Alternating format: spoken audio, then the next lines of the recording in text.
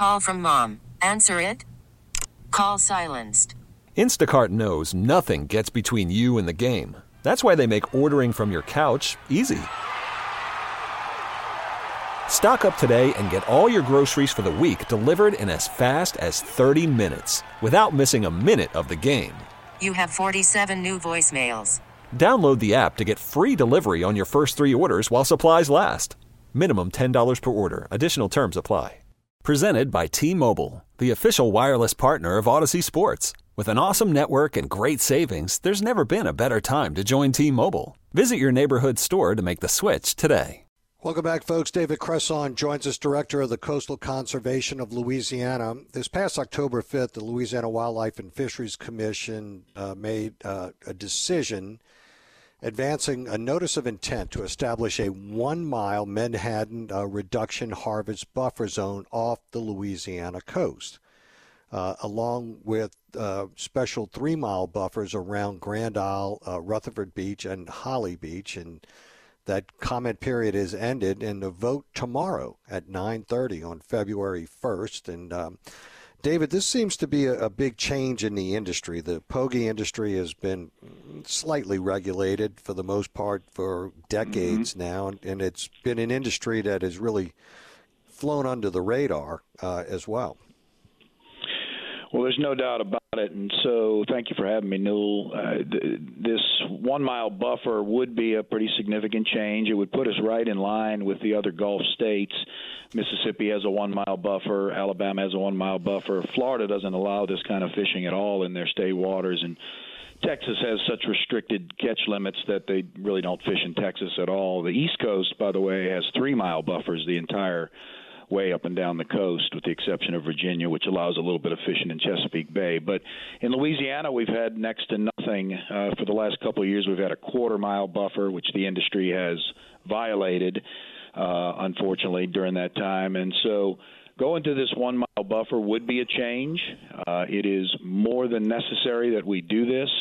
Waters in Louisiana, as many of your listeners know, that are inside of a mile from the coast are very shallow. Our beaches are shallow. The water on average is less than 12 feet deep, and these boats that they use draft more water than that. So you shouldn't have boats of that size in water that shallow. These are enormous boats that are 175 or 180 feet long. They use enormous nets that are 5 football fields long, 1,500 feet. And so all we've asked this industry is that they take their billion-pound harvest and harvest it a little further from our shores to where our fragile beaches and coastlines are not impacted by this industrialized style of harvest. What is their argument? Obviously, with every other state, the East Coast, every other state in the Gulf being more restrictive, that has actually put more pressure on us, right? Because human nature, industry, path of least resistance. Yeah, sure. I mean, in fact, there's a plant in Mississippi, and Mississippi now has 1-mile buffers, and the boats from that plant just come right into Breton Sound and make their harvest there and then take the harvest back to Mississippi with them, the vast majority of the time. And so, what all we're really trying to do is move them off the shores. Their argument is that by doing so, it will impact their harvest so much that the jobs will be lost. It'll cost them millions and millions of dollars, and it'll have a severe economic impact. But a recent economic impact study by the Department of Wildlife and Fisheries showed that while there would be some impact, about a 15% of their harvest would be impacted by this new buffer. That is much less than what the industry normally testifies to. They say 30, 40, 50%, and obviously that's not true. And that also, assumes that they wouldn't just go out to that slightly deeper water and catch that 15% in the, past 1 mile. And so, again, that's all we're asking. We don't want anybody to lose their jobs. We don't want anybody to, lose any money on this. But we need our coast to be protected. Louisiana deserves better than what we've been getting. 40-some-odd spills in the last few years, violations, all these dead fish on our coastline. Louisiana deserves better, Newell, and that's what we're asking for in this vote tomorrow. 44 spills since 2020, almost 9 million fish, dead fish, spilled, obviously, and there's a significant bycatch as well of other species within that. Interestingly, I didn't realize how important the pogie was in the food chain in the Gulf of Mexico and in other zones as well, but really incredibly important in Louisiana. Well, many people call it the most important fish in the sea because just about everything that is big enough eats it. And so fish that are big enough all eat pogies. Birds eat it. Marine mammals eat it. Other animals that live on the coast eat these fish. And so they're extremely important part of the food chain for countless Louisiana species.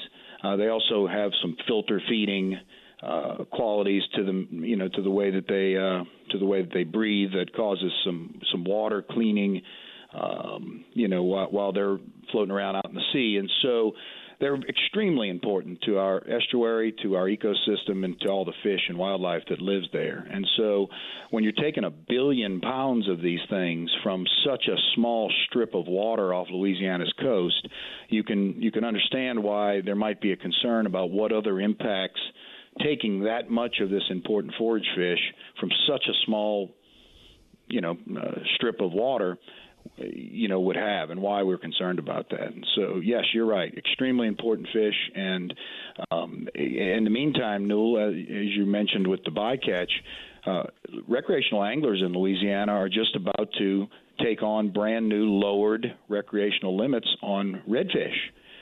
And these two companies kill tens of thousands of spawning redfish as bycatch every year. And so, again, we're not trying to put them out of business. We're not even really trying to limit their catch. We are just asking them to move the catch a little further out to where we're not having these unintended impacts. David, has there ever been an economic impact study as it relates to what it means to the state of Louisiana?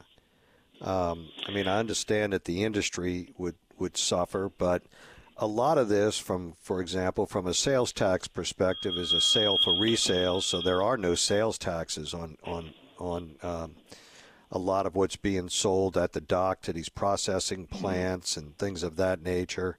The processing plant, they're not paying sales tax because they're processing this and forwarding it to someone else who makes a final product, whether that's fertilizer, dog food, cat food, whatever it may be. And it's not until it actually reaches the shelves in the state of Louisiana. But the fact of the matter is that that's a pretty de minimis number from a sales tax perspective. And these processing plants are pretty automated. They don't have a lot of employees. So I was just kind of curious.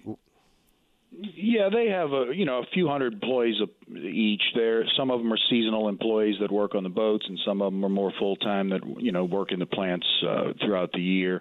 And, the value of the 1 billion pound harvest is about $100 million as compared to, for instance, our shrimp fleet, who catches 70 to 80 million pounds of shrimp, and that is valued at over 100 to 150 million dollars. Our crawfish industry in Louisiana is a $150 million industry, and so when you compare the size of this harvest to the economic value, and while $100 million is certainly nothing to sneeze at, it's per pound, it's less valuable than the other important commercial species in Louisiana. And then you compare that, Newell, to the fact that recreational fishing in Louisiana is a multi-billion-dollar economic impact through, tackle sales and boat sales and all the gear and everything else and that goes into it. It's an incredibly important industry and drives so much tourism to Louisiana. And this industry, and they don't like to admit it, but they are impacting the quality of that experience for recreational anglers. Well, and the thing, too, how many pogie companies are actually out there fishing? Two. There's only a handful. There's two, right? Yeah, there's two in Louisiana that operate in the Gulf, yes. So I mean, it is a very limited impact when you look at the shrimping industry. I mean, their commercial shrimping licenses are at one time were in the tens of thousands. You know, when you look at sport fishermen, same thing. When you look at crawfish farms, is probably the greatest example of the direct correlation of the activity to a tax base in Louisiana. They're farming on property. They're paying real estate taxes. They're doing other things. They're paying a more direct sales tax because they go right from producer to retail, right? And you don't have all of these value-added processes going on, but there's no sales tax base there. And you have, what, 2 processing plants for pogies in Louisiana as well? That's right. You have one in Abbeville, Louisiana. It's owned by a company called Omega Protein, which is a Canadian-based, is owned by a Canadian company called Cook Seafood. And then the other one is in Empire, Louisiana, called Daybrook. That's owned by Oceana Group out of South Africa. And again, they employ good, hard-working Louisiana folks. We're not trying to cost those people their jobs, but you know, the product they make, a lot of it goes to aquaculture feed and you know, animal feed from around the country and around the world. And so not a great percentage of it ends up on our shelves here in Louisiana. And by the way, this is not the same industry that provides the bait to crawfishermen. Crawfishermen do use this, but there is one separate small company that provides the bait, and we don't have any issue with the way that they fish. They fish further offshore, and so this is the reduction industry. It's you know, it's big industrialized boats, as I mentioned, big giant nets, killing everything they come in contact with. And, you know, again, I hate to keep harping on it. All we've really asked is that they move it offshore a little further to get in line with other states and to protect our coast. This vote tomorrow will determine whether that's going to move into regulation or not. And, frankly, I'm concerned with how the results might go. Yeah, you know, I look at it. The only reason I bring all of this up is it's always a balance of interests, right? Mm-hmm. And when I do my calculation on the balance of interest, they don't win. I mean, there's too much that we lose on our side, meaning the Louisiana side of the balance sheet, and you know, as opposed to that industry. I think it's fairly simple. Yeah, there's one way that they beat us on that balance sheet, and is that they've got extremely deep pockets. And unfortunately, we still live in a state where those deep pockets often make the rules. And, you know, we complain about, and I'm from Louisiana. I love Louisiana. I was born and raised right there in New Orleans. I love it more than anybody. But, you know, you find Louisiana at the bottom of these lists all the time. So we talk about it all the time. And part of that is because we allow the people with deep pockets to make the rules. Let's just call it out. Who are they donating money to? They can't donate money to the commission members. So are they donating to legislative offices, the governor of the state of Louisiana? Who are they donating money to that is actually peddling their influence to make a difference at the commission level? You know, I think if you went and looked up their campaign finance report, you would find that they've given to many, many folks. And we certainly don't begrudge them that. That's everybody's right to do it. But they've given to many. But what the problem is when those campaign donations turn into promises on the back end of protection for, you know, 2 foreign companies that are doing damage to Louisiana's coast. And so we certainly, you know, if I'd listed all that they've given to it would take too long, but they've given to some, and unfortunately that has turned into promises of protection on the back end. Just another example of a bastardization here that we're not looking out for our best interest, right? I mean, every other state around us has done the appropriate thing, and it puts more pressure on us, and here we are still falling behind the protectionist legislation that everybody else is engaged in. It's just frustrating. No doubt about it. You know, the East Coast of the United States has a smaller total harvest on the entire East Coast than the Louisiana state waters. So you think about all the water across that East Coast, and there's fewer of these fish caught there than there are in Louisiana state waters. How can that not have an impact on our sport fish like redfish and others that we care so much about, which, by the way, are all showing signs of trouble? Yet we're going to, provide protections for this industry who continues to, push the envelope on what is right and what is wrong. And this vote tomorrow will guide us for the next several years and see where this is going to go. Well, we shall see what tomorrow holds, and maybe we'll get you back on the show to talk about it. David Cresson, thank you so much for joining us, Director of the Coastal Conservation of Louisiana. Appreciate your time and your insight. Thank you for everything, Newell. All righty, we'll be right back, folks. 504-260-1870 on the Oakland Heart Jewelers Talk and Text line. Stay with us. You could spend the weekend doing the same old whatever, or you could conquer the weekend in the all-new Hyundai Santa Fe. Visit HyundaiUSA.com for more details. Hyundai, there's joy in every journey.